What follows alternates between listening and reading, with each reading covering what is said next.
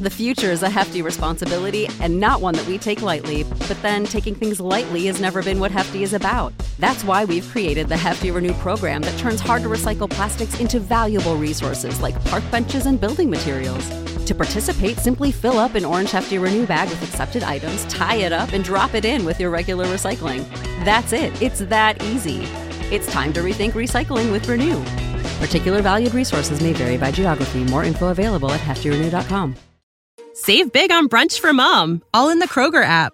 Get 16-ounce packs of flavorful Angus 90% lean ground sirloin for $4.99 each with a digital coupon. Then buy 2, get 2 free on 12 packs of delicious Coca-Cola, Pepsi, or 7-Up, all with your card. Shop these deals at your local Kroger today, or tap the screen now to download the Kroger app to save big today. Kroger, fresh for everyone. Prices and product availability subject to change. Restrictions apply. See site for details.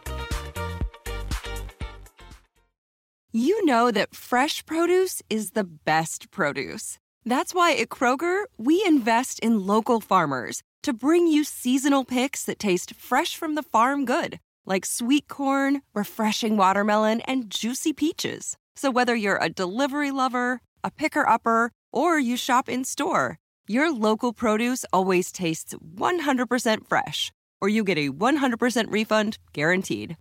Kroger, fresh for everyone.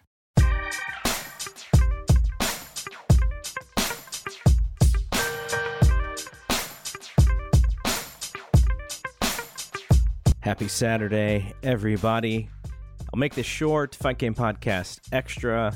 We have 2 guests on the show. First of all, Paul Fontaine talking UFC 291, which on paper, this is an absolutely fantastic show.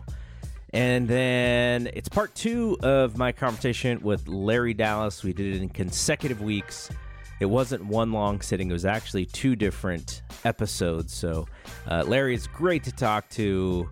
Such fantastic talent in this wrestling space. And before we get to both of those, I just wanted to mention we had a pretty crazy, exciting, fantastic week on Fight Game Media Network. Errol Spence and Terrence Crawford is tonight, and we're talking, this isn't Mayweather-Pacquiao, right? This isn't a fight that people have been waiting for, for 8 years or 10 years or however long it was for those guys to get in the ring. But this is not that far away from that fight. Errol Spence, Terrence Crawford, they've been circling each other for a long time. It's finally happening. I am happy that I'm not able to watch it. And I'll tell you why, because it's my 3rd wedding anniversary. And Crystal and I are going out. So unfortunately, you have to celebrate these moments, and I'm going to miss Spence and Crawford. And also missing UFC 291. Like, Spence and Crawford would have been my priority, but man, UFC 291 is really close behind. So for those of you who had to make that decision, if you have to make that decision, maybe you're buying both, shoot me an email, gg@fightgamemedia.com. I'm actually interested who's watching what this weekend. Obviously, AEW Collision is on Saturday as well. That's before the pay-per-view, the UFC pay-per-view and the boxing pay-per-view. But that's also a big show with the tag team title match. And on Sunday, Great American Bash as well. So lots of stuff to watch. G1 is still ongoing. I think that comes back Sunday. So let me know what you're watching. I'm very curious as to how people are prioritizing all of this content now. Not everybody has multiple podcasts in which you have to talk about them. So I'm hoping that, not everyone is having to watch as much as me, unless you just love watching it, which I'm all for that. But shoot me an email, gg@fightgamemedia.com. I'm interested in what everyone is watching. Robert Silva has a great preview for Spence Crawford. He asked 2 friends to hop on and give their predictions as well. We also have in the clinch with the preview with Ryan and Paul, and then on this show, Paul's going to give me his best bets, and we kind of go back and forth on the top 2 matches. I kind of feel now. I explained this, but man, Poirier and Gaethje, talk about just what on paper is a fantastic and amazing fight that for the BMF title.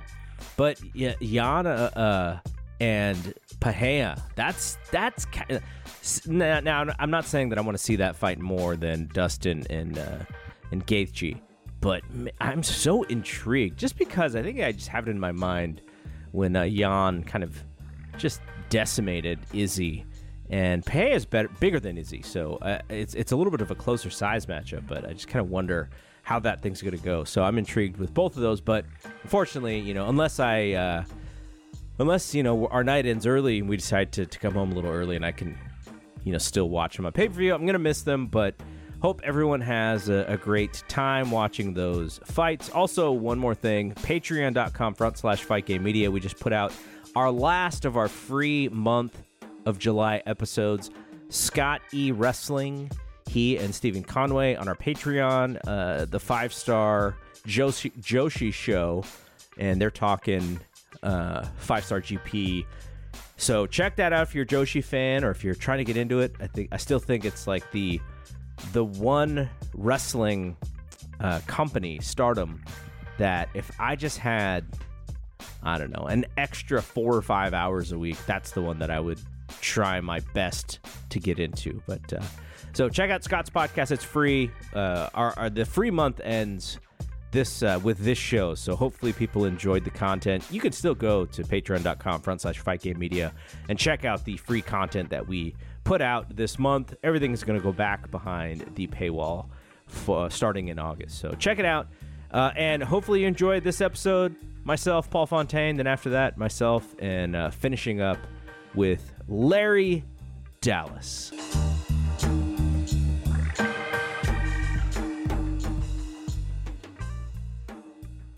Before every UFC pay-per-view, we've brought on Paul Fontaine since Fight Game Podcast Extra started. He's going to help us preview UFC 291, as well as go over his ROI bets that he's been making on this show to see how he's doing, and if he's been able to give folks, some good advice here as far as the betting is concerned. So, Paul, what's going on? Not much. Really pumped up for this weekend's fight. I'm glad you reminded me that the show was happening.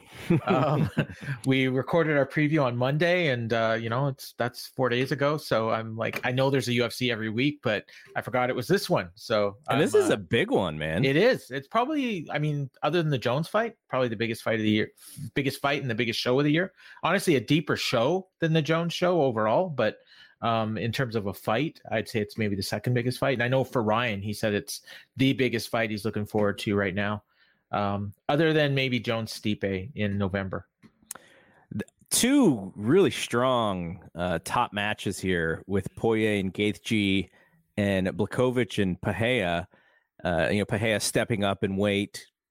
He sort of had to. He couldn't make that weight more than likely without cutting off a limb or something anymore. But those are two really exciting big time fights that are meaningful to the division. And this is one, I was on the Fight Game podcast yesterday with John LaRocca talking about how there's so much stuff going on. And with the addition of this show, which I sort of see it as, maybe the most intriguing UFC show this year. And there's the Errol Spence and Terrence Crawford fight, which for boxing fans is even higher on the priority scale than this would be for UFC fans. Like, that fight has been one. They've been they've been waiting for that fight for years and years and years to happen. It's finally happening. So, and then it's my anniversary weekend, so I'm not going to be able to watch either, which, I maybe 5 years ago I'd have been a little bit more bummed out, but it's how it works. We cannot live our life based around all of these events, because if we did, we would have no life. So you gotta prioritize, and I think I'm going to prioritize my anniversary night out. So, but yeah, these are two giant shows, in addition to all the wrestling stuff that is going on this weekend as well. So keep up with what you can, and if you can't, don't sweat it, is kind of how I'm looking at it. Well, this is where living on the West Coast probably hurts you, because for me, like, even if it was our anniversary, like, I'd probably go out, have dinner, we'd be back by like 9 o'clock, and that's when the pay-per-view starts. So, and my wife's an early to bed, like I think you've said yours is. So, like for me, like even if we were out till 10, like I would just watch the show late and, just be up till like 1 or something. But yeah, I mean, I could theoretically do that. Yeah. The risk for me is paying is the UFC now is 80. The boxing is 85, I think. Wow. So I'd be paying, almost $200 for 2 shows, and there's a real possibility that I would get spoiled on both of them. So and really, like, what do you like? Probably 3 fights that you're really going to pay attention to, right? Yeah, so, with the boxing, I don't even care about the undercard. I just want to watch the main event. And with the UFC show, I'll watch the main card. I'm interested in the main card, but but those top 2 fights are what we'll talk about right now is kind of what I got my eye on. The Blachowicz fight is really interesting because I vehemently remember when Izzy went up in weight, and there was an immediate size difference and strength difference. And we saw, okay, the really good big man beat the excellent little man. In this fight, Pereira is naturally a bigger person than Adesanya. And do you think the size matchup will be closer to similar when both of these guys are inside the cage? Yeah, I think so, because I think Pereira, like, that's 205 is the better weight class for him. Now Blachowicz is a really big light heavyweight, so I think he's still going to have a bit of a size advantage, but I mean, they're completely different. Although they'll be in the cage probably at 225, 230. And, Blachowicz is more of like that big kind of just a huge guy, whereas Pereira is a lot more lean, but with the biceps and the big legs. So, and obviously he's got the striking advantage where Blachowicz is going to have the wrestling. And that's where Pereira is really untested in terms of, takedown defense. And if they get to the ground, what kind of game is he going to have on the ground? Because he comes from that kickboxing background. So, but then the key is, does Blachowicz able to get in close enough to even take him down? And with Adesanya, I don't think he was worried about the power as much as he will have to be with Pereira. So I think it's going to be a completely different fight than the Adesanya fight. But I mean, Blachowicz knows how to slow things down and bring it to his pace. I mean, the last fight he had with Magomed Ankalaev's another hard hitter, and they had one of the worst fights of the year. And it was a split decision draw, and it was to the point where Dana said neither one of these guys are fighting for a title again. Now, Dana says a lot of things, so I think the winner of this fight is going to get a title shot, but because it's vacant right now. In a perfect world, this would be the light heavyweight title match, but because it was only 2 weeks ago that Jamal Hill gave up his title, it wasn't enough time to book these guys for 5 rounds. And then also they would have to be the main event over that BMF title, and I think they want that BMF title to be in the main event. Do you think that Pereira will have an issue with cardio at this weight? It's hard to say. I don't think so, just because he's fought, he's only 7 or what is it, 8-1 in UFC or in MMA competition. He's fought a lot of fights in kickboxing, and a lot of his fights went the distance. So 7-2 actually, sorry. And I don't know, I'm just going to look back on the kickboxing record here to see how long these fights actually are. So they're only 9 minutes. I mean, so it's possible. We did see his first UFC fight go the distance, and he did not look as good in the 3rd round. So, I mean, it was his second UFC fight. So it's possible that could be a factor. But, I also, he went 5 rounds with Adesanya, and he ended up knocking him out in the 5th round. So, I think there were times and there were times in that fight where I thought he was done, and then no, he wasn't done. He was able to pull it out. So yeah, this is I mean, I kind of would lean Jan in this one, just because he's more natural at that weight. His had many fights at that weight.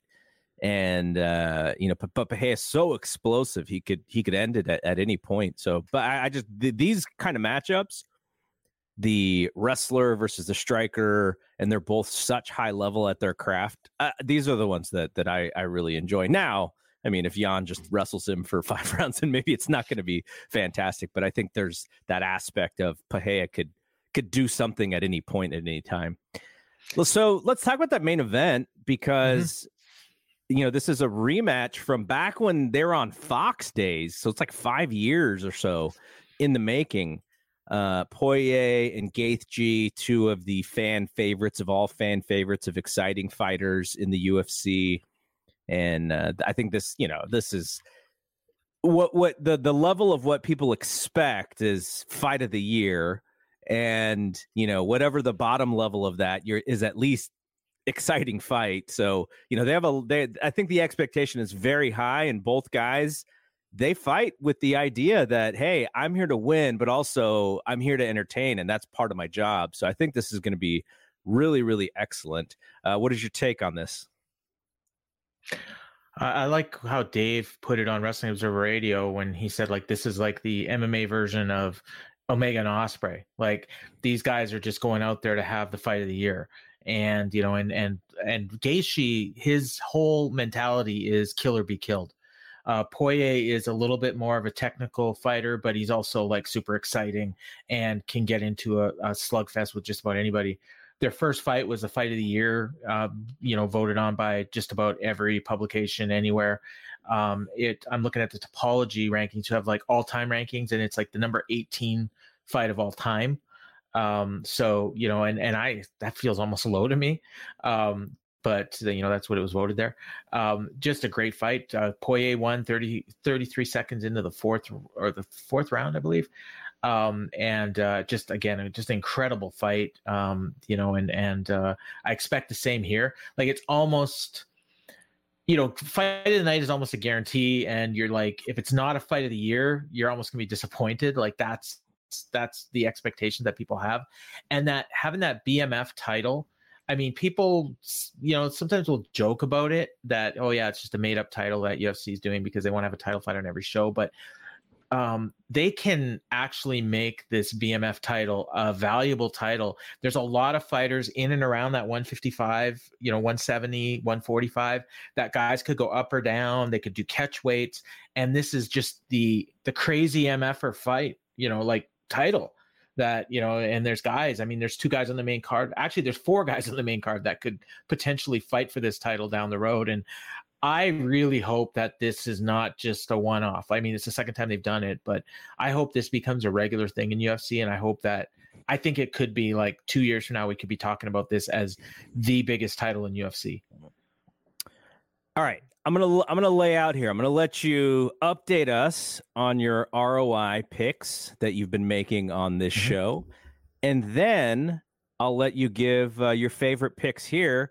And I also want to hear who you think are going to win those top 2 fights. I don't know if those are in your picks or not, but they are actually. So okay, there we go. Yeah, let's do it. Yeah, they are. All right. So last time UFC 290, we had a good night, 2-1. And because one of the fighters that I picked was an underdog, there was $191 profit. So overall, and that's based on $100 bets on every fight. So overall, picks are 7-5 with a $209 profit. So on 12 fights, that's not bad. In fact, that's really good. So this one, I've got the 2 top fights, and I've also got one on the prelims. So, and actually, this has nothing to do with what happened, but CJ Vergara is a flyweight fighter on the prelims. He's fighting Vinicius Salvador, and Vinicius Salvador had a real tough weight cut, and he missed weight by 2.5 pounds, but that fight's still going on. So I've got CJ Vergara as a 60.6% ROI. He's a -170 favorite going into the fight, and he's won both of his fights previously when he was a favorite. And just to remind people, ROI is return on investment, which it's based on that's your profit margin on every dollar you bet. So a $10 bet would win you $6.10 profit on average. So you'd be getting back $16.10 on your $10 bet on average. So that that's why I picked CJ Vergara, and this is based on historical betting. The second one, the co-main event, and you said you're leaning towards Jan. Well, he's got a 96.3% ROI. Now, there's a key here. That's mainly based on him being the underdog. Every time he's the underdog, he wins. It's crazy. When I first started doing this ROI, like, he was the one that just stood out for me, and I've bet on him every single time because the profit margin is crazy. 96%. You're almost doubling your money. But he's a favorite this time, and he's only got a 1-1 record as a favorite. So I am recommending him as my ROI, and I will put money down on him, but I don't feel great about this one. Wow. Yeah. So, but I'm just sticking with what I do, right?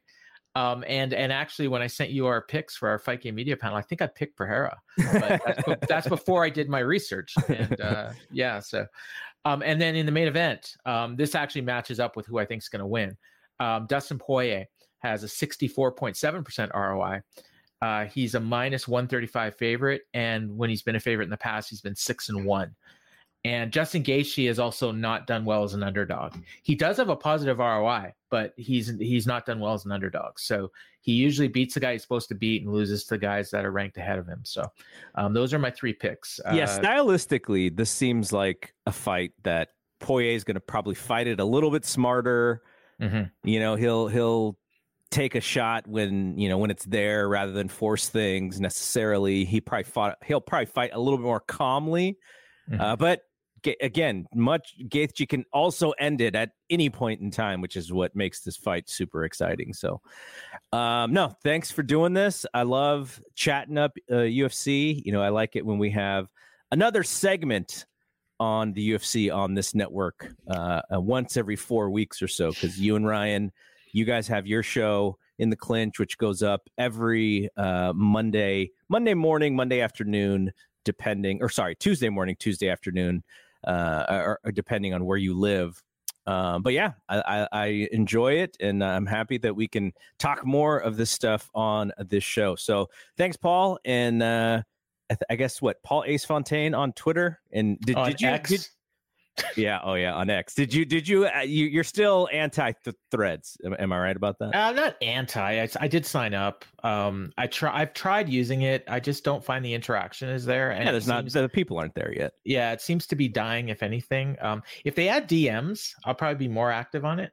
Because I do enjoy interacting with people via DM. I did just finally relent and give my $8 to get that blue check back. Oh wow, you did. Yeah. Well, you know what? What else do you get? I don't even know what the longer. It's the longer DM tweets? thing. Oh, it's the DM thing because they weren't allowing DMs to go through unless you're verified. I think you had to change a setting or something though. I tried that, but if the other person doesn't change the setting, it doesn't matter. Yeah, that makes sense. And then, but if you're wanting to reach out, if you want to do guests requests, and you even just talk to people, like if they're not following you, it's impossible to DM them. So, and that's then actually not a bad. That's not a bad reason to have the check mark, but it's kind of. It could turn off people from X more so than they'll just, I'm just going to find a different way. But, hopefully it works for you. Editing tweets is another one too, because I make a lot of mistakes. So, yeah. All right. Thanks, Paul. Hopefully your picks come through. And, even though I can't watch live, I'm very hopeful that I'll be able to watch in some other way or just wait 3 weeks or whatever it is until ESPN puts the whole thing up. All right. I'll make sure and post the link if I make a profit, and if I don't, I'll forget this conversation happened. All right, thanks, Paul Fontaine, and we'll be back with our next segment. NFL Sunday Ticket is now on YouTube and YouTube TV, which means that it just got easier to be an NFL fan, even if you live far away. Like maybe you like the Bears, but you're hibernating in Panthers territory. But with NFL Sunday Ticket, your out-of-market team is never more than a short distance away. Specifically, the distance from you to your remote control. NFL Sunday Ticket, now on YouTube and YouTube TV. Go to youtube.com/presale to get $50 off. Terms and embargoes apply. Offer ends 9/19. No refund. Subscription auto renews. What's up? It's Kaylee Cuoco. When it comes to travel, we all have a happy place. I just went to my happy place. I just went to Maui, and it was truly amazing. Priceline has always been about getting you to your happy place for a happy price with deals you really can't find anywhere else. Like up to 60% off select hotels in Costa Rica or 5-star hotels for 2-star prices in Cabo. Go to your happy place for a happy price. Go to your happy price, Priceline. All right, last week when we talked to Larry Dallas, left some meat on the bone so that we could come back and do a part 2.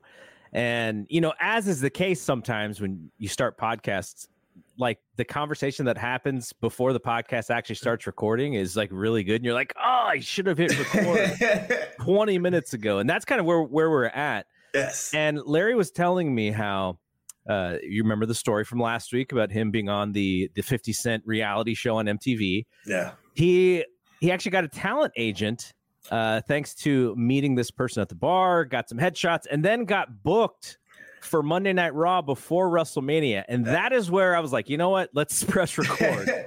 So this is the WrestleMania in which Snooki had a match. And was this also, for some reason, I feel like one wrestler got pushed out of a WrestleMania match and was frustrated about it or something. Was that the Snooki one? Was that the Snooki one? I might be off on I don't know. It might be the Snooki one. But yeah, so obviously I had a talent agent, and you know, my look at the time, they needed people that looked very Jersey Shore. And they messaged me to like, hey, it's for WWE in Jersey. Like, would you be interested? I'm like, would I be interested? I'm like, I'll do this shit for free. Like, whatever. Yeah, man, let's go. And I went there, and they had to film like 3 segments. So this would be Snooki and Trish at the bar, and then Layla and Lay Cool would come out, and then like I think that was segment 2 or 3 or whatever. That the big brawl happens. So it's so great. So Snooki's late coming in, right?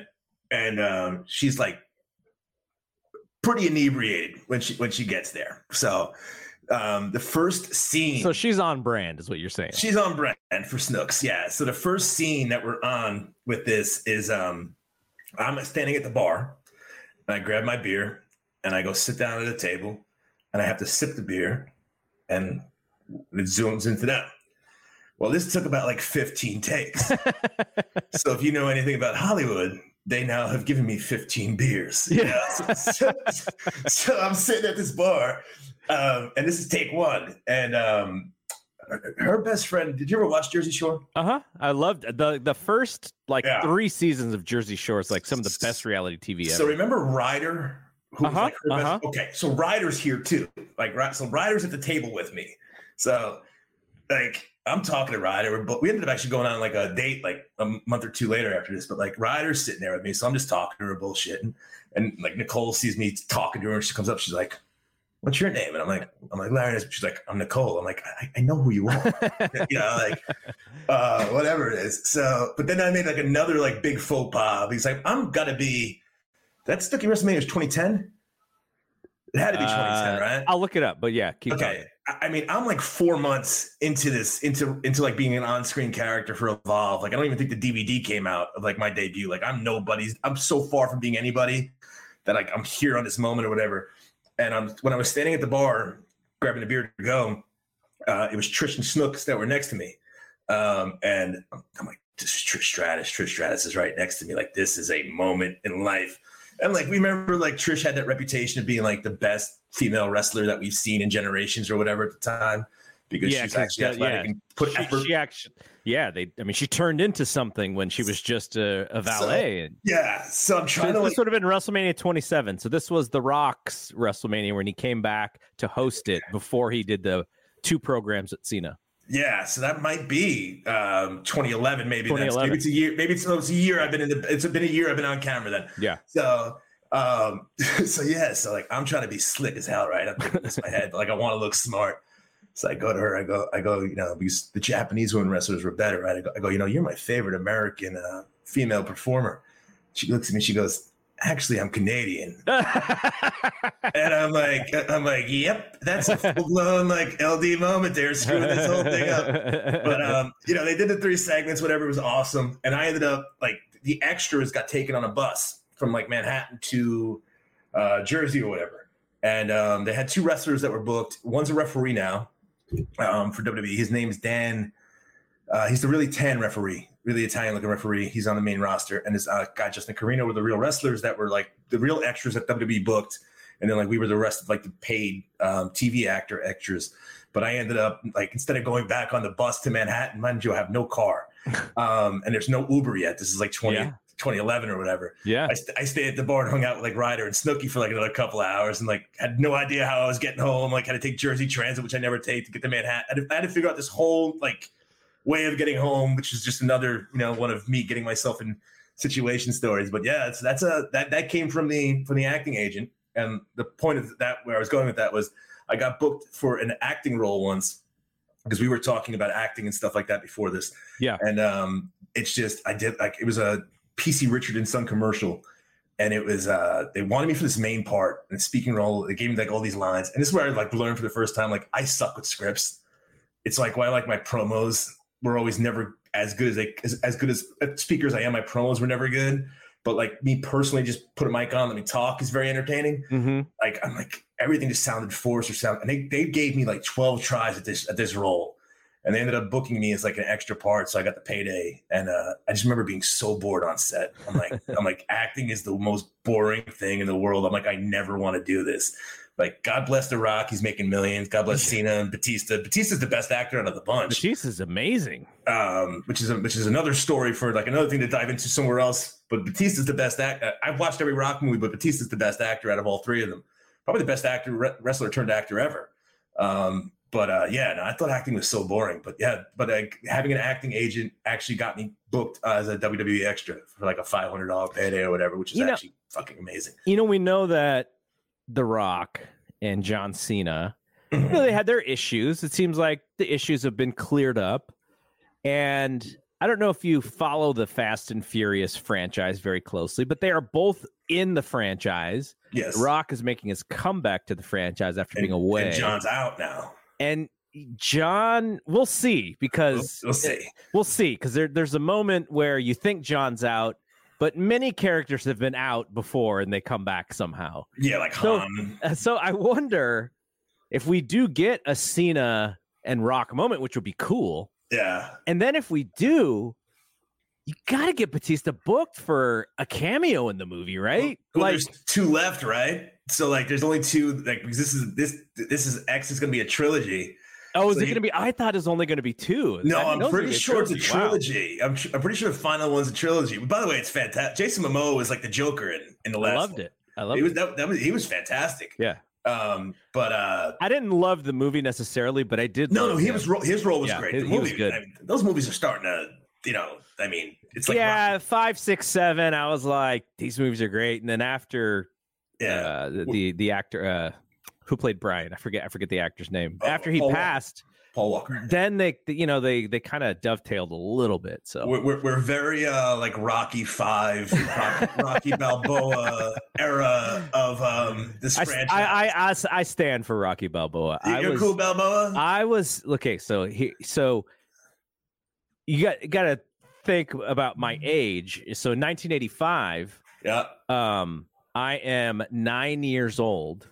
Yeah. And my first memory of going to the movies is 1983, Return of the Jedi. Dad pulls me out of school, Friday matinee, Return of the Jedi. That's like the best thing ever, right? Yeah. And so sort of similar for Rocky 4. Dad pulls me out of school, matinee, Rocky 4 on the big screen. I'm 9 years old and it's amazing.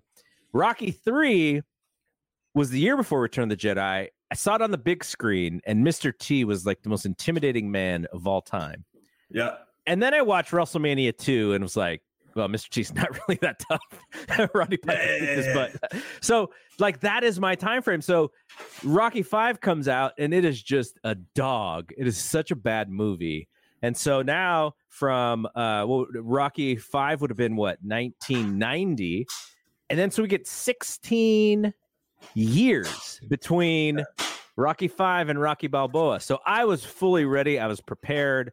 I wanted to see old man Rocky, and I really liked Rocky Balboa. So I was totally fine with it. Hold on a second. Well, dude, I'm filming something and you're making all this noise. Sorry about that. Got people walking in and out of the room here. Okay. We're going to keep that one on video. We should. That's fine. I was completely, and then, when you come back with Creed 1, what Creed 1 was a few years later. So that was fantastic. So they ride to the ship. But yeah, I'm with you on Fast and Furious. But I want to see that moment. I want to see Rock. I want to see Cena. I want to see Batista. It'd be nice to have them all on there just for the nerd factor of us, of like all wrestling fans that would go for something like that completely. Yeah, totally. So the thing I wanted to kind of ask you about, and we'll go a little, we were kind of bouncing all over the place last time. I actually wanted to go back to the beginning of when I first heard of you. Yep. Now, which I don't even know when that would be. So I'm trying to think of when that was. But I just remember something I did. Well, honestly, it's the name, right? It's the name that stands out to me. If you know the name, as somebody who grew up, a little. I'm a little young for Three's Company, but catching up on syndication, I've probably seen every episode. But that name stands out as like, oh, like I get it. Like his wrestling name is a name of a character, but that character. He's not the most stand-up character in the world, right? Correct. He's a little sleazy, kind of like, he wants the girls, maybe not get the girl, but he's going to keep trying. Yes. Larry Dallas, Jack Tripper's best friend, though, so he had to be a quality human to be Jack Tripper's best friend. So what was the inspiration for you to utilize that name? So I'm going to Collision tomorrow night, right? AEW Collision, with my friend David. And my friend David is the one who named me Larry Dallas. Oh, wow. He actually jokes that like I'm his creation because we both can't believe that it's gone where the hell it's gone to. But it used to be like his nickname for me because, he just thought, number one, he knew that it was a cool name from watching that show. But the day that like it became official that like I was Larry Dallas, we were on Mike Johnson at PW Insider used to do these bus trips to Ring of Honor, where you'd go from Queens to Philadelphia at the Murphy Rec Center, which is where Ring of Honor was doing their early shows. So as this story goes, there was a Ring of Honor CZW doubleheader. We had front row to, I believe, both. But it's a long-ass day of wrestling, And even at that point, I was 19, maybe 20 years old, and I didn't want to sit there for 9 hours of wrestling. Neither one of us did.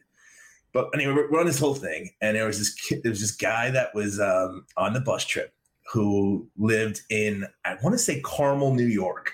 And like where we were living at the time was Yorktown Heights. So it's about 30 minutes north or west or however you want to phrase that from us.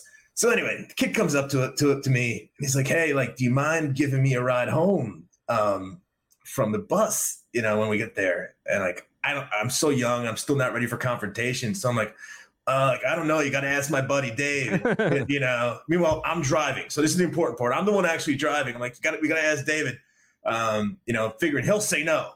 So we go to Dave. Dave's like, yeah, I don't have a problem with it. Whatever you want to do. So the guy walks away. I go, you idiot. I told him you were driving. Now I'm driving. I didn't want to take you. What are we going to do here? And he's like, you really are freaking Larry Dallas, So we get on the bus and like I have Mike. We tell Mike like, hey, we're not going to be able to take the kid home. Just let him know. So like we pretend like we're sleeping, and the guy's on the phone with like his father. To have his father come pick him up in Queens from like an hour and a half away, like 3 o'clock in the morning. And I'm like, oh my God. I'm like, we are the worst human beings in the world. We get off the bus. The kid's like throwing up about something, like just throwing up. He was sick or whatever. And like David's checking on him and I'm like a block down the street before like when he turns around to look for me. And it was one of those things where it just became like, that was my nickname. Yeah. So obviously when I got into wrestling, it became my name around like friends of that group. It was like Larry Dallas and all that stuff. When I got into wrestling, it just was, you needed a name. But it's so funny to me that like if I walked into a bar that I work at or I walk into a social situation I work at, people call me LD. Like no one calls me by my real name. Like Lawrence Musso is like a name that's like only been mentioned in the Observer and like a police blotter once or twice. Like it's not something that anyone knows me as. It's funny. Like grammar school friends call me LD. So like it's not even like it's Larry Dallas anymore. Now it's like LD. Like now, like I've shortened a nickname I stole from a TV show, and like whatever. And like, if you Googled like Larry Dallas, like I'm like the 6th or 7th picture, like next to Richard Klein. Someone actually got me an autograph. This girl, Christine Coons, who's like was a local photographer in the tri-state area. Coons Photographs. That's probably gonna get me in trouble, but no, the name is actually Coons Photographs. She met Richard Klein at like a convention. Yeah. And he signed the autograph. He goes, "To Larry Dallas, great name, Richard Klein." I have the 8x10 somewhere here, somewhere in a storage unit or somewhere. But yeah. So that's how it came about, and it just worked. And then like off of the MTV show, when Gabe had originally hired me, there was a guy, superstar Sean Davis, who was big in the Florida independent scene. Was an overweight, blonde, like total like Buddy Rose, like early 80s, Southern, like heel gimmick guy. Like they wore the pink and he was the sexiest guy in the world, but like, he's a big fat guy. And like, I was just going to be like this character who was on TV, who thought he was a big shot that was supposed to be behind Sean Davis.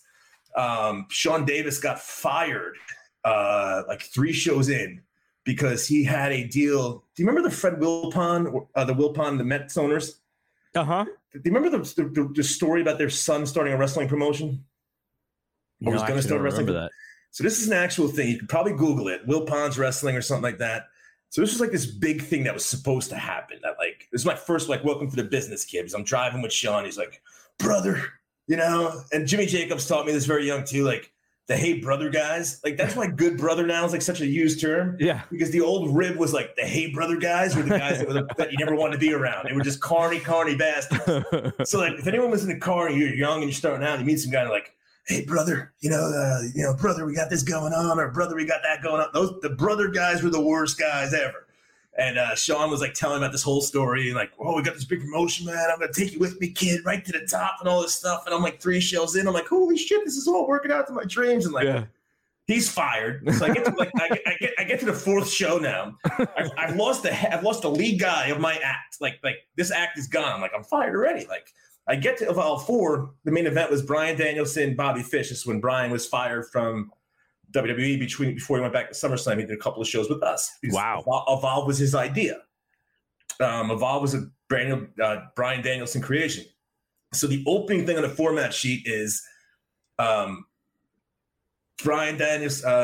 The opening thing on the format sheet is I get kicked out of the building. And the final thing on the format sheet is I get kicked out of the building. I think both times by Bryan Danielson, whatever it was, right? So I'm like, I'm fired. Like, this is it. Like, I'm done. Like, my career is over. Like, 4 shows. I had a cup of coffee. And I remember, like, Bryan kicked my ass real hard out the door. I met him years ago at a Devils game when I was on Sirius. He was like the WWE night thing. And he was like, hey, Larry Dallas, we're Evolve. I'm like, you got such a freaking memory to remember me. But so, yeah, I got kicked out of the building. Right. So this was the Ace Arena. It's a very small arena in Union, New Jersey, a real shithole with like a locker room that like is so tight. So I get kicked out of the arena. So I'm outside and I'm like pretending to be on the phone with like Sean. I'm like, they won't let me in the building. I'm putting on this whole show before the show starts to all these fans who don't know me. And I see Gabe like peeking out the door. They're filming this. I'm going off on this whole thing. Right. So the fans are all getting into it, whatever. Screw you, you're a nobody, you're a loser. Who are you? The whole thing. They go in. So I sneak back into the building to kind of watch the show from the locker room. Now, intermission's about to start, so I'm like, I got to get back outside so no one knows this. Now, it had torrentially downpoured while this was going on. Okay? I'm not wet.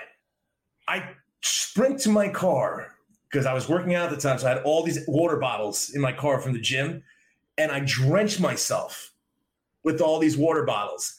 So the fans come back outside now for intermission, and they see me soaking wet. They're like, you're still here? And they thought I was there the entire time. And like, I literally sold myself to Gabe like that one night with like those 2 different things we did.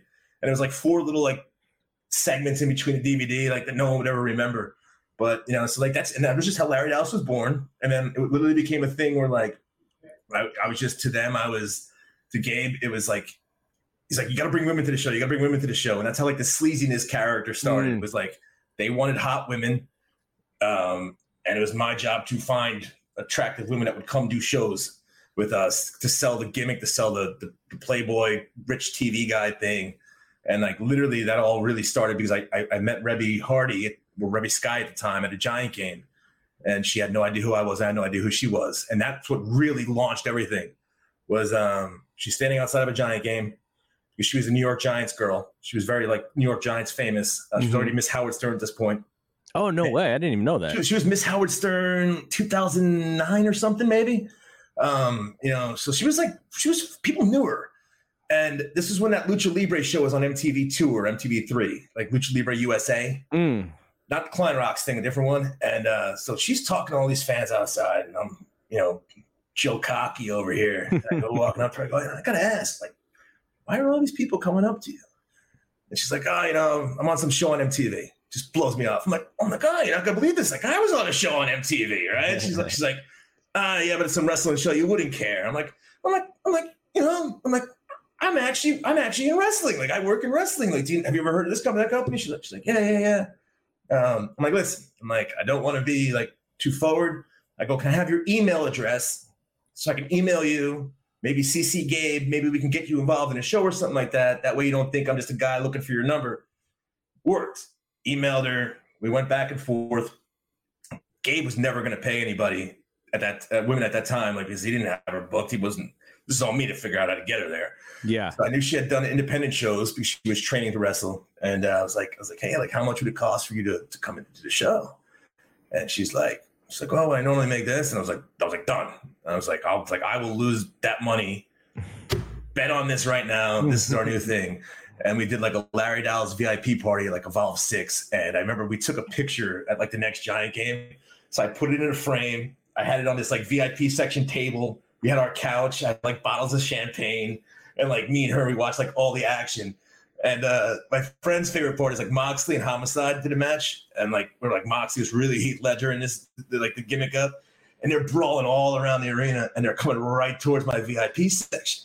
And I'm like, I move all the girls out of the way, but then I go run back and I grab my frame photo. For dear life, so they can just show whatever they want to. Just not my photo. But yeah, so that's how that really started for me.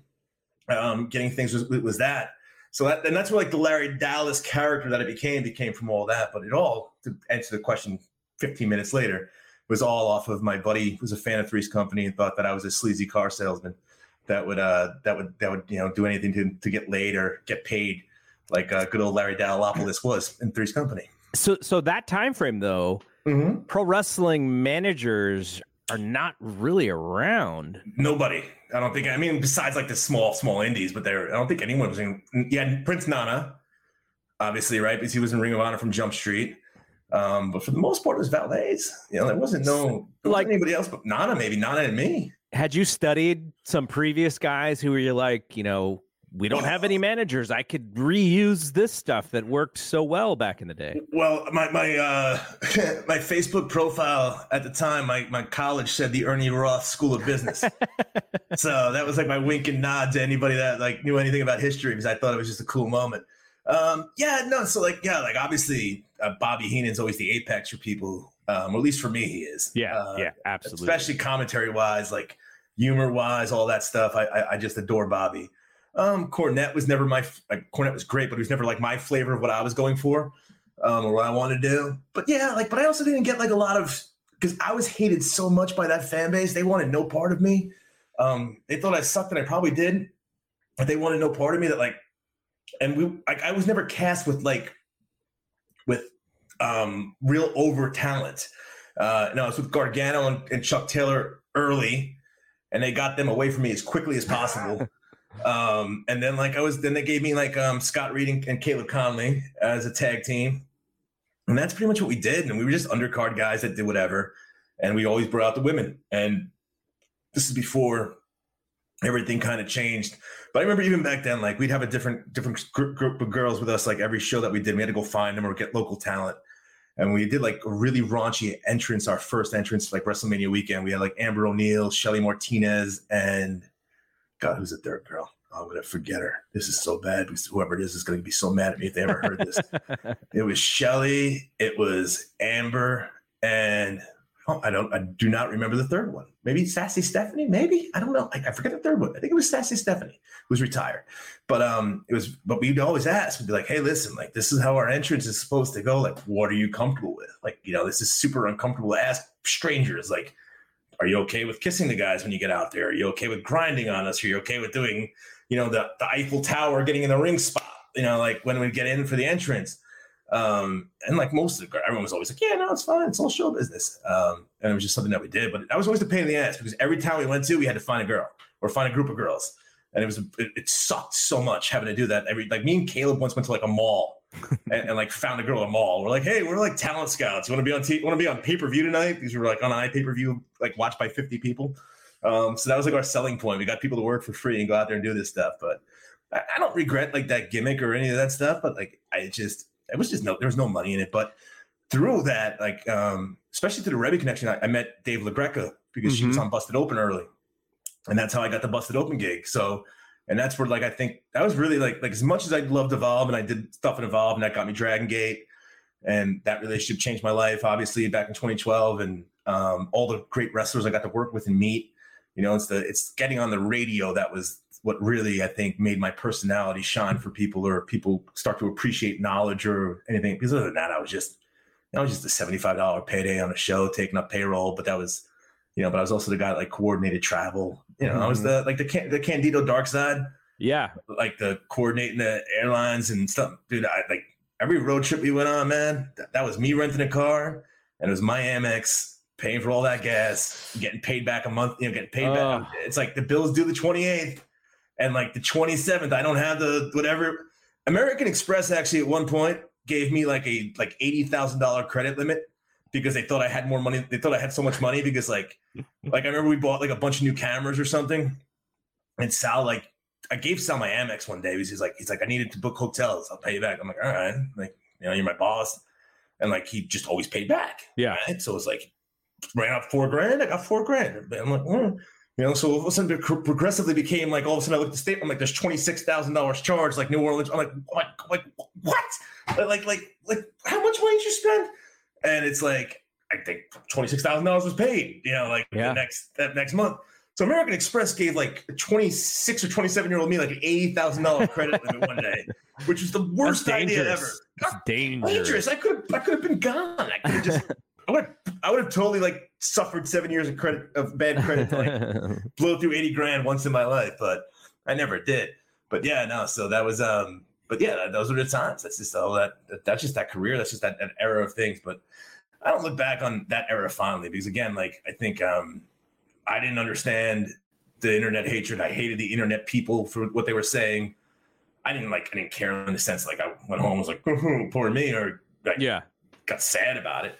But I just became very combative with people, and I tried to play it off and go back at everybody, and that's really never a good strategy for long-term popularity or growth. The best thing you can do in this business is probably get as many people on the internet on your side to help you, promote you. Rather than piss off everybody or piss on everybody, and then just hope that they still watch you after they book you and stuff like that. It's just things you learn that I wish. Have you ever watched Vanderpump Rules?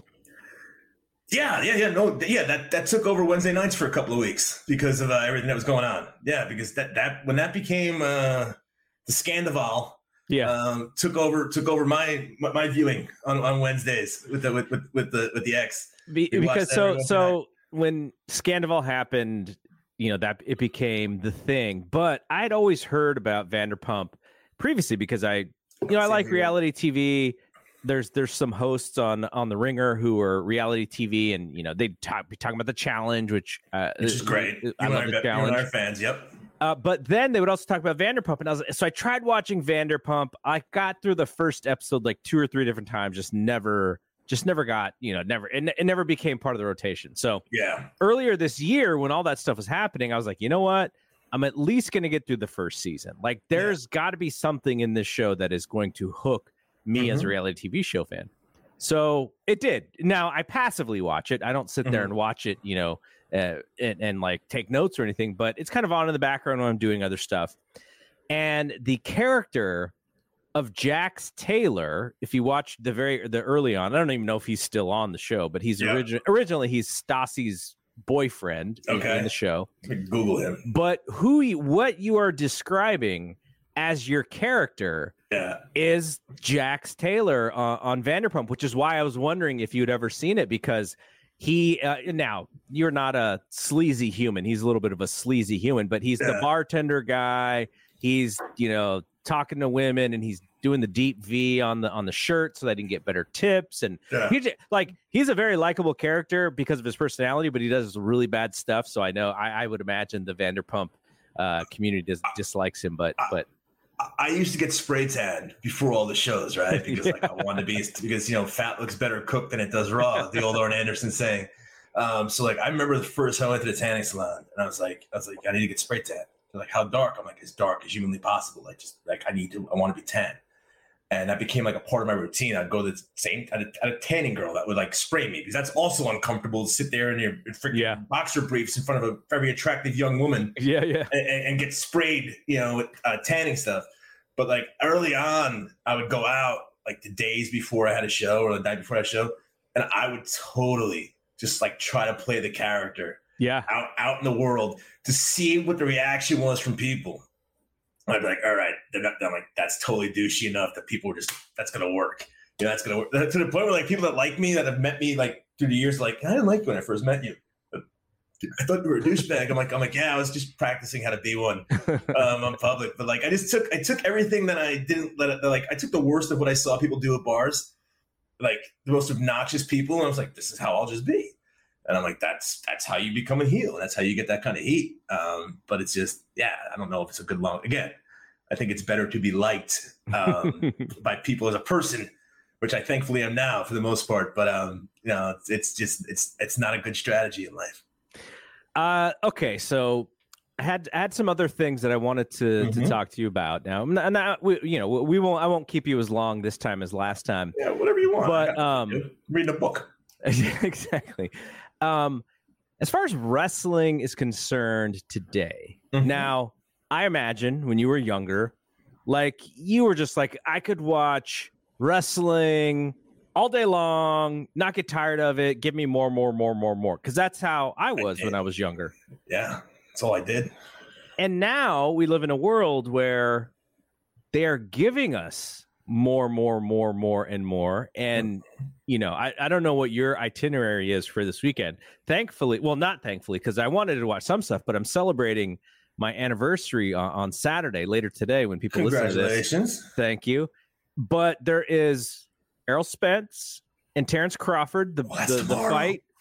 There is UFC 291, which is like a must-see show for me. Yep. There is Collision with Adam Cole and MJF against FTR. There is still G1 stuff this weekend. There's Great American Bash for WWE NXT on Sunday. So, and if you want to dig deep, I'm sure there's Stardom stuff. Like there's like you cannot turn on your television and not have wrestling if you want it. Yeah. Where are you with how much stuff there is out there to watch now? And do you feel pressured to watch it, or have you kind of created a system where you're like, hey, I'm going to watch the stuff that I want to watch, and I'm not going to get too deep? Every Thursday there's a match of the week posted by a certain somebody in a newsletter, and that's usually good enough for like, I'm like, all right, I can watch this week and know what's going on. I'm going to Collision tomorrow because it's in Connecticut, and I got some tickets sent to me, so like I'm bringing my buddy, so we're gonna be that tomorrow. If this was a normal Saturday night and I wasn't bartending and that was the itinerary, for me, it would be a Buffalo Wild Wings night, UFC on, and the boxing fight on, so I can watch both. Yeah. And then wrestling would take a very, very big back door on that. If I was working the bar, what I would do is I would always put on, when I used to work Sunday nights, I always put on the WWE Network for the pay-per-views. And everyone came out, people that weren't wrestling fans would come out and watch it. And like, that's how I would end up watching a lot of the pay-per-views if I was working.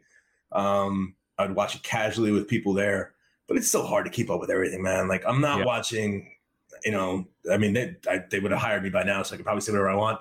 But like, I'm not watching 3 hours of Raw on Monday. I'm just not. Tuesday NXT is like very skippable, especially since like a lot of the guys that would be reasons I watched are not there anymore, because they're guys I came up with that I would support. I'd watch to see how good they're doing. Dynamite to me, before Vanderpump took over that slot, was always must watch on Wednesdays. But like now, like Dynamite to me is still something that I DVR, and if I hear it's great, I want to watch and catch up on.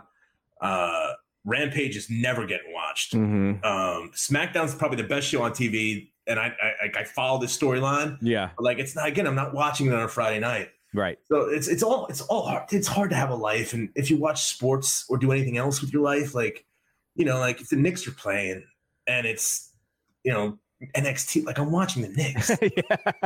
Now the Mets being as bad as they are, you have a shot to have me for the next month and hook me on something. But I think for me, again, like I read every week the Observer. Yeah. I know what's going on. Yeah. Ideally, especially now that I'm like the past 5 weeks I had class, like, right. And I just finished my summer courses. So like I had no time to do anything. Like ideally I would like to be in a place where I could watch all the major stuff. Right. Just like that is like 2 years from now when I'm out of MRI tech school and like that's my, like, I'm going to get back to like, I'm going to be able to watch all the regular stuff, but you can't watch everything and have a life, and then I have to follow, I have to actually keep up to date on AAA. Like that's something I have to watch their stuff every week. That's my job. That's my, I'm contracted to that company. So that's something I have to watch. Everything that goes on with them. I would love to watch Dragon Gate more, but it's just, it's so late and it's so hard. New Japan, like, again, it's something that I'm subscribed to, and but I don't watch it all the time, but I'll never cancel it. Yeah, it's just nice to have it there.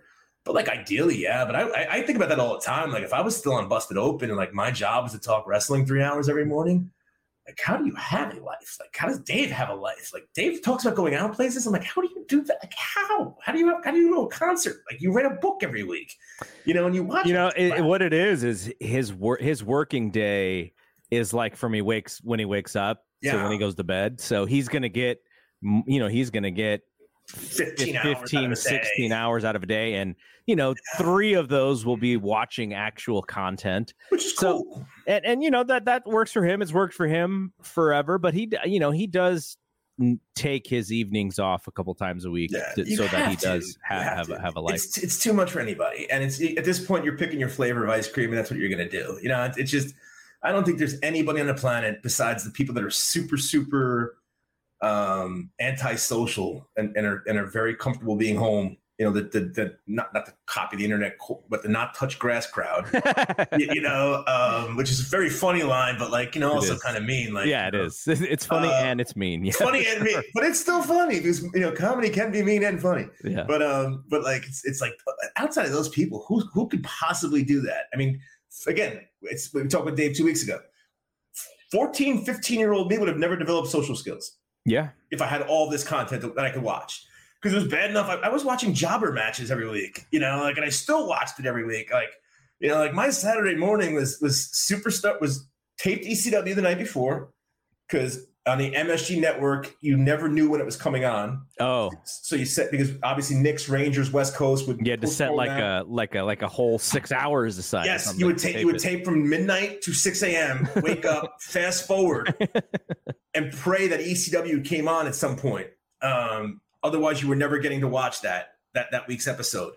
And everyone in New York knows that problem that I'm talking about. And obviously, it was a regional thing, so it was on different networks for people. But then I was always so jealous of the MSG network because you guys would get WWE stuff that no one else could ever see. It was great. I was so jealous. It was so cool to go whenever like my father would take me, or my mother would take me to MSG, because I saw Hogan Flair at MSG. And then you watched it like a month later because they never aired it that night. They aired it like a couple weeks later on the MSG network. But so you would your Saturday morning for me would be like, that was whatever. when you woke up. Then there was a Live Wire or Mania at like 10 a.m. Then Superstars of Wrestling was at like noon. Then American Gladiators was at 1 p.m. I had to watch American Gladiators because that show was awesome. Then there was WMAC Masters, which was that fake karate show that came out right after that with like Hakeem Machine Alston and like all these characters. It was so perfectly in like the American Gladiator. It was like so perfectly slotted where it was slotted. And then like, they would probably literally be either playing like video games or watching whatever tapes I had that I wanted to watch. So like, and then Saturday night was, WCW Saturday night at 6:05. And then like you had like think about all we had a lot back then too, if you think about it, because we had Saturday night at 6:05. You had Worldwide. Yeah, a lot of the if you had the syndication, then. But the problem with the syndication is a lot of times you would see the same stuff over and over and over. Yeah, it never, none of it mattered. Like there was nothing that was major on it. Like the major show that mattered, you had to watch like prime time. When I was a kid and I wasn't up that late. Which was the precursor to Raw. Precursor to Raw. But then when Raw came on, I mean, that was every Monday night that was religious. I still remember the Intercontinental title battle royal when Razor and Martel were like the last two, and they had to face the next week. Like that battle royal, like we taped that show because I had those standardized testing that you had every year in the public schools. It's like the most important test of the year, like measuring your intelligence. Yeah. It's like meant nothing. So like I couldn't stay up for Raw. My parents wouldn't let me, so I had to go to sleep. And the VCR didn't tape it. Oh man, dude, that was like my lost tape for like I couldn't wait to see the battle royal. I didn't get to see the biggest battle royal at like 6 years old. Like that's heartbreaking. It was an obsession. So if I had the level of obsession I have now and I had this much wrestling to watch, I would never be out of the house. Well, here's the thing for me, which is, I'm asked to help Brian, who is having a child, and sub in and do these shows with Dave. And this is pre AEW, right? So we only have, Raw and SmackDown and New Japan and New Japan, but NXT. There's no AEW. WWE Network version of NXT. So the amount of things that I had to keep an eye on were so much less. And now here we are. Gosh, how long have I been doing this show with Dave now? 4 years or whatever. Has it been that long? I've been listening. Yeah. And now the actual what's expected and it's not because they tell me to watch, but it's because I want to keep on the up and up, and I want to make sure that I'm understanding of what's going on. It's doubled. I feel like it's absolutely doubled as far as what I have to keep an eye on. I used to, because obviously like when I was working serious, like my last contract was like I was making like $175 an episode, doing like 3 to 5 episodes a week. So like I wasn't making like life-changing money, but it was good. It was good enough, to keep me going. But I was still bartending and everything like that, and had a social life. But like I had to, I had to still make money other places. So like there were times I would get on the train to the city and be watching like whatever TV from the night before on my phone. Yeah. Like on my way in. That was the only way I would get it done, was like watching whatever I had to watch. Because again, you were going on for radio and you can't fake content when you're talking about or breaking down. Like Colin Cowherd does that all the time. Like the national media guys, like, God bless them. They got their bag. Like I will never knock them, forget that they got their money. And like, that is great. But there is absolutely no value return in that money, because the amount of things that they say that are so piss poor and accurate just sound like just say you didn't watch like Texas Southern, like you don't have to tell me that the quarterback from Texas Southern has the best arm. The chance that you watch enough tape on that guy to know what you're talking, like, and it's all the time with those national guys. It's like, I watched. You can't. Like, I can't watch a wrestling thing. You can't watch every college football game. So my buddy Paul, who was on the segment right before this, we previewed UFC. Oh, Fontaine? Yeah. Yeah. Fontaine. So he and I just had this discussion off air, because he said that, he's like, when I listened, because he listens to a lot of podcasts. He has a wide range of things that he listens to. And he's like, I have an ear for when people are BSing that they actually watch something, because I can tell, because I've heard all of the other takes that they are parroting. And whether it's Dave's take or it's Brian's take or it's, whatever other wrestling podcast you listen to, he's like, I listen to enough and I can actually tell when they're BSing and that they actually haven't watched it. They're just parroting what they have heard. Yeah. And that's where you don't want to be, right? Because that's then why would I listen to you? Right. You know, then I'm reading then I'm literally reading like a carbon copy of someone else. It's like there's no. It's why I don't understand why people read like Ringside News or like other places that like literally just take other, like, thank God for podcasts. There are probably no wrestling website businesses anymore outside of like the pay ones. Yeah. Because they just take quotes from podcasts and like it's their news story. And it's like, do you get anything out of that? Like, and if I'm reading something, and again, this is what we were talking about before we went on air, but if I'm reading a quick quote of something from like the Observer, I naturally, me personally, have to now go find out what that whole story was, right? Yeah. Like I can't just read like, oh, okay, well, that would drive me nuts. The completist in me, it would drive me like, you're talking to a guy that had to beat like Red Dead Redemption 2 like 100% because like number one, I was bored. Number two, like just the idea of like not completing the game fully was like, this is not. I couldn't function doing that. So it's just, I don't know. People do it, but it's not my cup of tea, man. Like, you know, you gotta go out there and be authentic and know what you're talking about, or just don't talk about it. It's very easy not to talk about things. Like, you don't have to talk. You don't have to have an opinion on everything. You know, I have no idea what goes on with most of the world. Like, I didn't know why Russia invaded Ukraine until it became a thing. I didn't even know. I couldn't even tell you where Ukraine was, you know, before that happened. You know, and so you don't have to have an opinion on everything. Like, I see it all the time. Like, people talk about all the news stories that like fentanyl and all this stuff. It's like everyone has these opinions immediately. It's like, dude, you probably don't know anything about this shit. It's like, why are you talking about it? Like, you know, and they just do. It's so annoying. It's like when that like cat litter lady, the school, like, oh, they're letting her, you know, go to the bathroom in a litter box because she identifies. It's like, that story was never anywhere. You know, but people read something, it's like, oh, let's be like, don't you want to dig in a little bit more or like talk about something that you know what you're talking about? Like, that would be my biggest fear in life, would be getting up publicly and speaking, or getting on something like this and speaking and not knowing what I'm talking. Like, that to me would be devastating. I don't care if you think I suck, but at least you'll think I suck, but I knew that, but like I knew what I was talking about, or I understood what the product. If I didn't know things, I couldn't talk. I couldn't do it. I would not go on a podcast about soccer. You know, I have no idea. I couldn't even tell you any of the teams in the World Cup, Women's World Cup. I don't know the sport, and I wouldn't pretend to. And every day that you put on the sports channels, now everyone's a soccer expert again. It's like 4 times every 2 years they become women's experts, they become men's experts, and they're not. And it's okay to not be. Just say you don't know a sport. Stephen A. Smith does it all the time with MMA. Yeah. Right? It's like, dude, you're great. You're making so much money. You don't have to pretend like you know what this is, too. Like, it's okay. Let somebody else get his boxing and his MMA takes are a little, putrid. Off. Putrid. So this I want to thank you for coming back on back-to-back weeks, because this is doing nothing. I'm reading a book. That's really what I'm doing. This has been a lot of fun. And before we get to the last thing I want to ask you about, because I think it's kind of cool to kind of wrap your story around and come back to kind of what you're doing right now, which is very interesting to me as far as, you know, going back and getting your education. But, you know, if I probably, I don't know. I mean, I'm sure there's somebody in radio who has all these different podcast partners, but I counted the other day because I do so many different shows. So obviously Dave Meltzer, John LaRocca, Andrew Zarian are people that I do wrestling stuff with. Yeah. And then I have my son.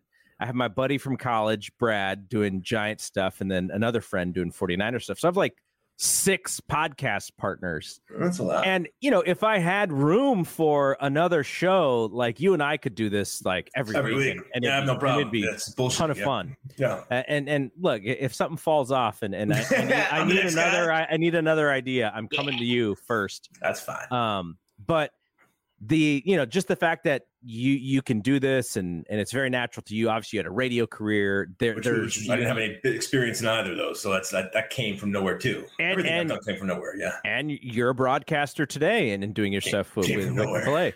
So obviously there is an enjoyment. There's a love. Mm-hmm. You're speaking. Your personality. You know how to utilize it. And that takes me to what you're doing now as far as going back to school. What are you going back to school for? To be a radiology tech, like MRI technician. Which is completely different from night and day different. No, yeah, it's very different. But COVID taught me that, man. For me, and a lot of it's my own, there are things that have happened that are out of my control, right? Like COVID in Japan, out of my control. Busted open, probably was going to happen the way it was going to happen no matter what I did. But, I probably could have done, you can always work harder. Wrestling, right? There's only so many no's you can take. There's only so many AAA's coming to America deals that you can take. And, bartending for me as a guy who became very susceptible to substance abuse because of the access that I had to a lifestyle of being up late and having a lot of days of having nothing to do, and the depression that comes from feeling like you didn't succeed at certain things, or the depression that comes from certain things getting taken away from you, and having so much access to certain things. It got to a point where I was sitting there, I'm 38 years old. Like, what am I going to do with the rest of my, am I going to always be chasing the next dollar or the next contract or next anything? And I saw a friend of mine had posted a part-time position for whatever thing in the medical field she does. And the hourly was insane. Like, when I was bartending at my peak, like a year ago, I was making I'm talking probably $1,400 to $2,000 a week cash. Mm-hmm. Like, I was not a poor man. I wasn't a rich man. I wasn't Elon Musk, but I was not a poor man. But again, I was working 50 hours a week, and I'm up 16 hours, and I'm not sleeping, and everything's suffering. And I was like, I got to do something that's what's secure, that I'm not going to go work in an office again. That's miserable work to me. Having some flexibility and freedom to still artistically do what I want to do outside of work is the most important thing to me. Money's probably, secondary. I think freedom probably comes first for me. Money second. So it was what's a career that I can do that is going to pay me a good amount of money? I'll have some security in life.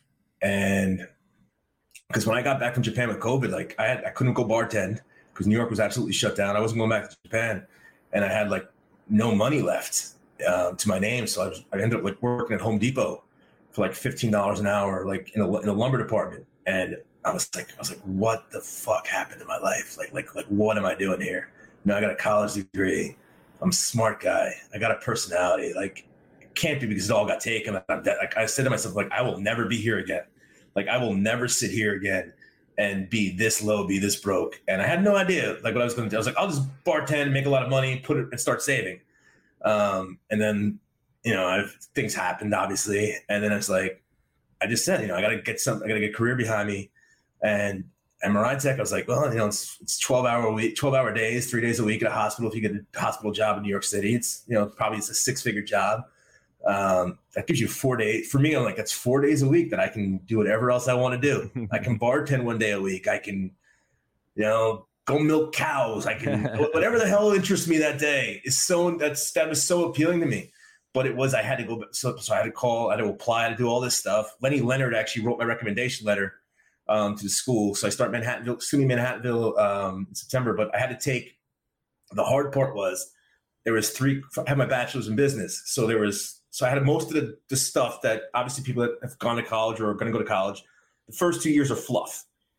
Right. Then you pick your major and you start going towards that, and you have the prereqs that you have to get on top of the fluff bullshit that you had to pay for no reason, which is my biggest problem with college, that you pay for a lot of fat on that steak. They're charging you for a filet mignon, and they're giving you about 5 pounds of fat that you have to cut around to get to the meat that you want, which I think is complete bullshit. But so I got accepted, but I had to take some prereqs. So I had to take psychology, developmental psychology, and anatomy and physiology too, which is really hard. Really hard, especially for a guy like me, because I'm in there with all these 20-something-year-old kids that have been doing biology and all this other shit, and I haven't touched science in 20-something years. And since the summertime, it's not a regular college semester. It's a 5-week course. Yeah. So I was in 3 days a week of anatomy and physiology class. I had 3 tests on yesterday.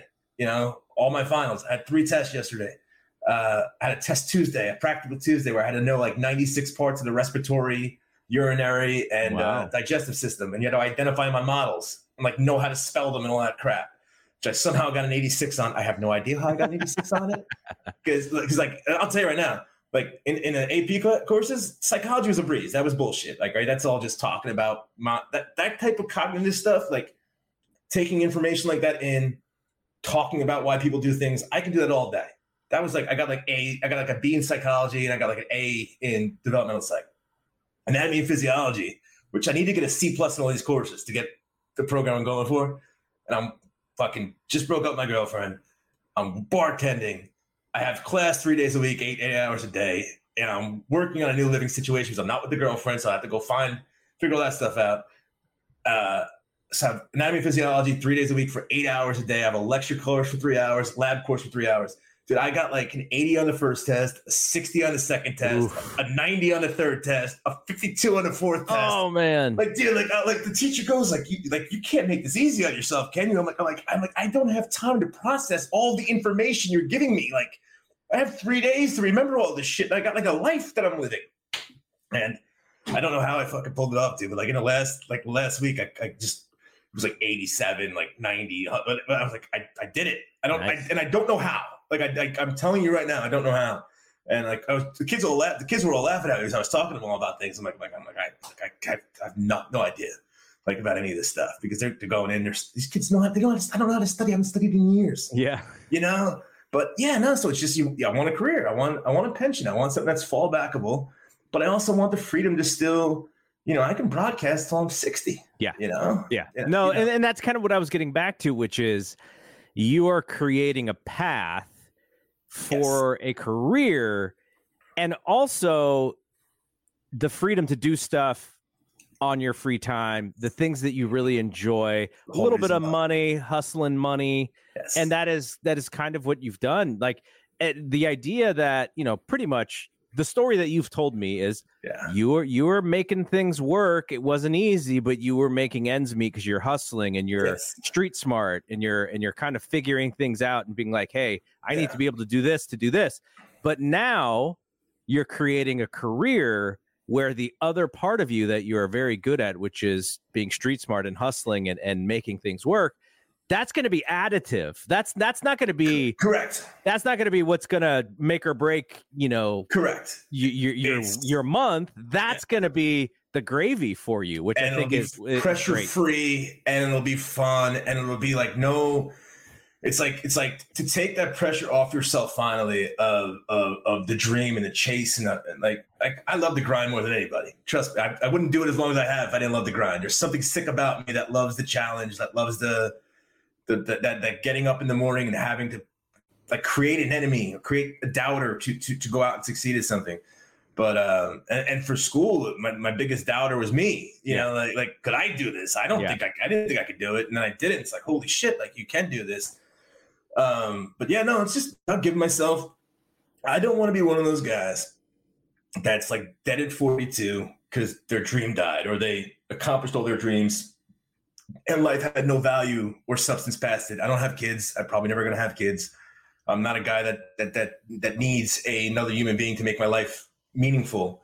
I get meaning out of being able to do what I want to do and the enjoyment I get out of that. So to give myself a career where I'm locked down, but I have so much freedom on the other end of it. I'll trade 3 days a week, and then, you know, for 4 days of freedom any day of the week, man. You know, and if I want more money, I can take the overtime. But if I want to go to Tijuana because AAA needs me, or if I want to go to Kobe, you know, for a Dragon Gate show, I can go. And like that again, that's the sickness. That's like the guy. Like I just want the freedom to still be able to do what I want to do, and that's while still securing the bag, as the kids say. So you know, it's just a decision I had to make.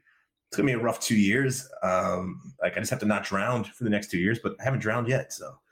It's going to be worth it, and you're going to get something out of being able to complete it too about yourself. Oh, I'll be so stress free afterwards. But also, you're gonna have a feeling of accomplishment, right? Yeah, like you're gonna be able. You set a goal. You started this thing. and you're going to finish it, and you're going to feel like, oh, I can actually do anything now. Like I accomplished this really hard thing. And the next thing that you look at, you're going to be like, okay, it's going to be hard too, but I have this previous experience of accomplishing, and I know I'm going to get through it now. The only goal I always said, it's the most morbid thing I've ever said to people. I know, but it's like, but I meant it. I mean it when I say it, but I think goals have to evolve also. But I said, like, the only goal I've never achieved in life, be it dating or life or career, is literally like never signing with WWE. That's the only thing I've never actually can check off my list. Otherwise, if you had a list of things that matter to me that I said I wanted to do, everything I ever want to do is checked off, right? It's like, so if I died tomorrow, my life, I have a very completed dash, right? That dash is very complete. Like, I don't need to live to 90 to say like, oh, I saw the world. No, I can do whatever I want to do. But you have to evolve your goals. You have to give yourself reasons to wake up in the morning, reasons to keep on working. Why do football players get paid $60 million and still work out as hard as they do? Because they set a goal. The human brain has to evolve, and you learn that in psychology. Well, I'm just repeating crap that I learned, but your brain has to. You have to evolve your brain. You have to, like, everything in your brain is so weird, right? Like, your brain takes like 3 weeks. Like, it's like scientifically proven that like however you're feeling today will have no impact on how you feel 3 months from now. Right. So it's like, because I just read this in a book, and I'm reading this other book, The 4 Agreements, which Jimmy Jacobs had recommended to me. And there was this quote in this book, where like human beings are the only species that punish themselves multiple times for a mistake.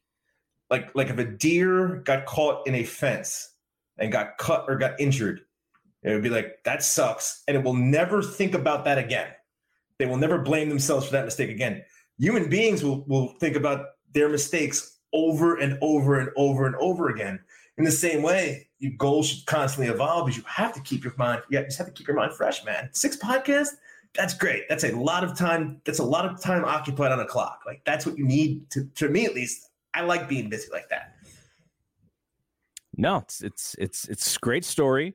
And based off of the feedback from the last show that we did, got a lot of people rooting for you. They like you, and they liked. They the thing is like, Larry just comes off as a real dude. Like, that's the feedback that I get. Yeah. So my friend said that to me when I was on Sirius. He's like, I put you on one day listening to you. He's like, I'm like, dude, I was so proud. He's like, I'm sitting there listening. I go, that's my boy. Like that's the same guy I know and hung out with and whatever. He goes, he's like, he's not changed. He's not put on an act, not changing for anything. You're a great. Just gonna be ironic, but you're a great dude to have a beer with. Which I'm really not. But I was, until I'm not. Yeah. Yeah. So it's just, again, it's one of those things. I love doing this. I love talking wrestling. I love bullshit with people. It occupies my brain. Me and Samantha were talking about this all the time. Like she wishes that she had hobbies, and I see this with people all the time. People that don't have hobbies, it's a very hard thing. I don't know how they get through life, like not having an interest that they're passionate about, that they want to talk about. I don't know. I couldn't live like that. Like, having wrestling as an anchor, as much of a heartbreak as wrestling is to me, is the greatest blessing that the creator ever gave me. It's the reason why I never did drugs. It's the reason why I never did it, because I wanted to do wrestling. It's just whatever. It's an anchor, man. But so when I kneecap Little Rocca in a couple of weeks, I'll get his because I can't take Zarian's job. He has all the business numbers. That's way too complicated for me. I don't want to take on that much information. But maybe I'll kneecap Little Rocca once in a while just to watch. Well, yeah, if I need help, I know where to go. If one of my co-hosts is off for the week, I know where to go. Yeah. But best of luck, and we'll keep in touch. And of course, whenever anniversary. Yeah, thank you. Whenever you have something to plug, or whenever you're going to do another AAA show, we'll come on and we'll talk about it. So yeah, well, when we come to America eventually, Oh yeah, expansion's coming, baby. Since the 90s, baby. Get myself fired one of these days. All right, Larry Dallas, everybody. Also, thanks to Paul Fontaine, who was in the first segment talking UFC. Fun show. Have a great weekend. We'll see you when we see you. Peace out. Save big on brunch for mom, all in the Kroger app. Get 16-ounce packs of flavorful Angus 90% lean ground sirloin for $4.99 each with a digital coupon. Then buy 2, get 2 free on 12 packs of delicious Coca-Cola, Pepsi, or 7-Up, all with your card. Shop these deals at your local Kroger today, or tap the screen now to download the Kroger app to save big today. Kroger, fresh for everyone. Prices and product availability subject to change. Restrictions apply. See site for details.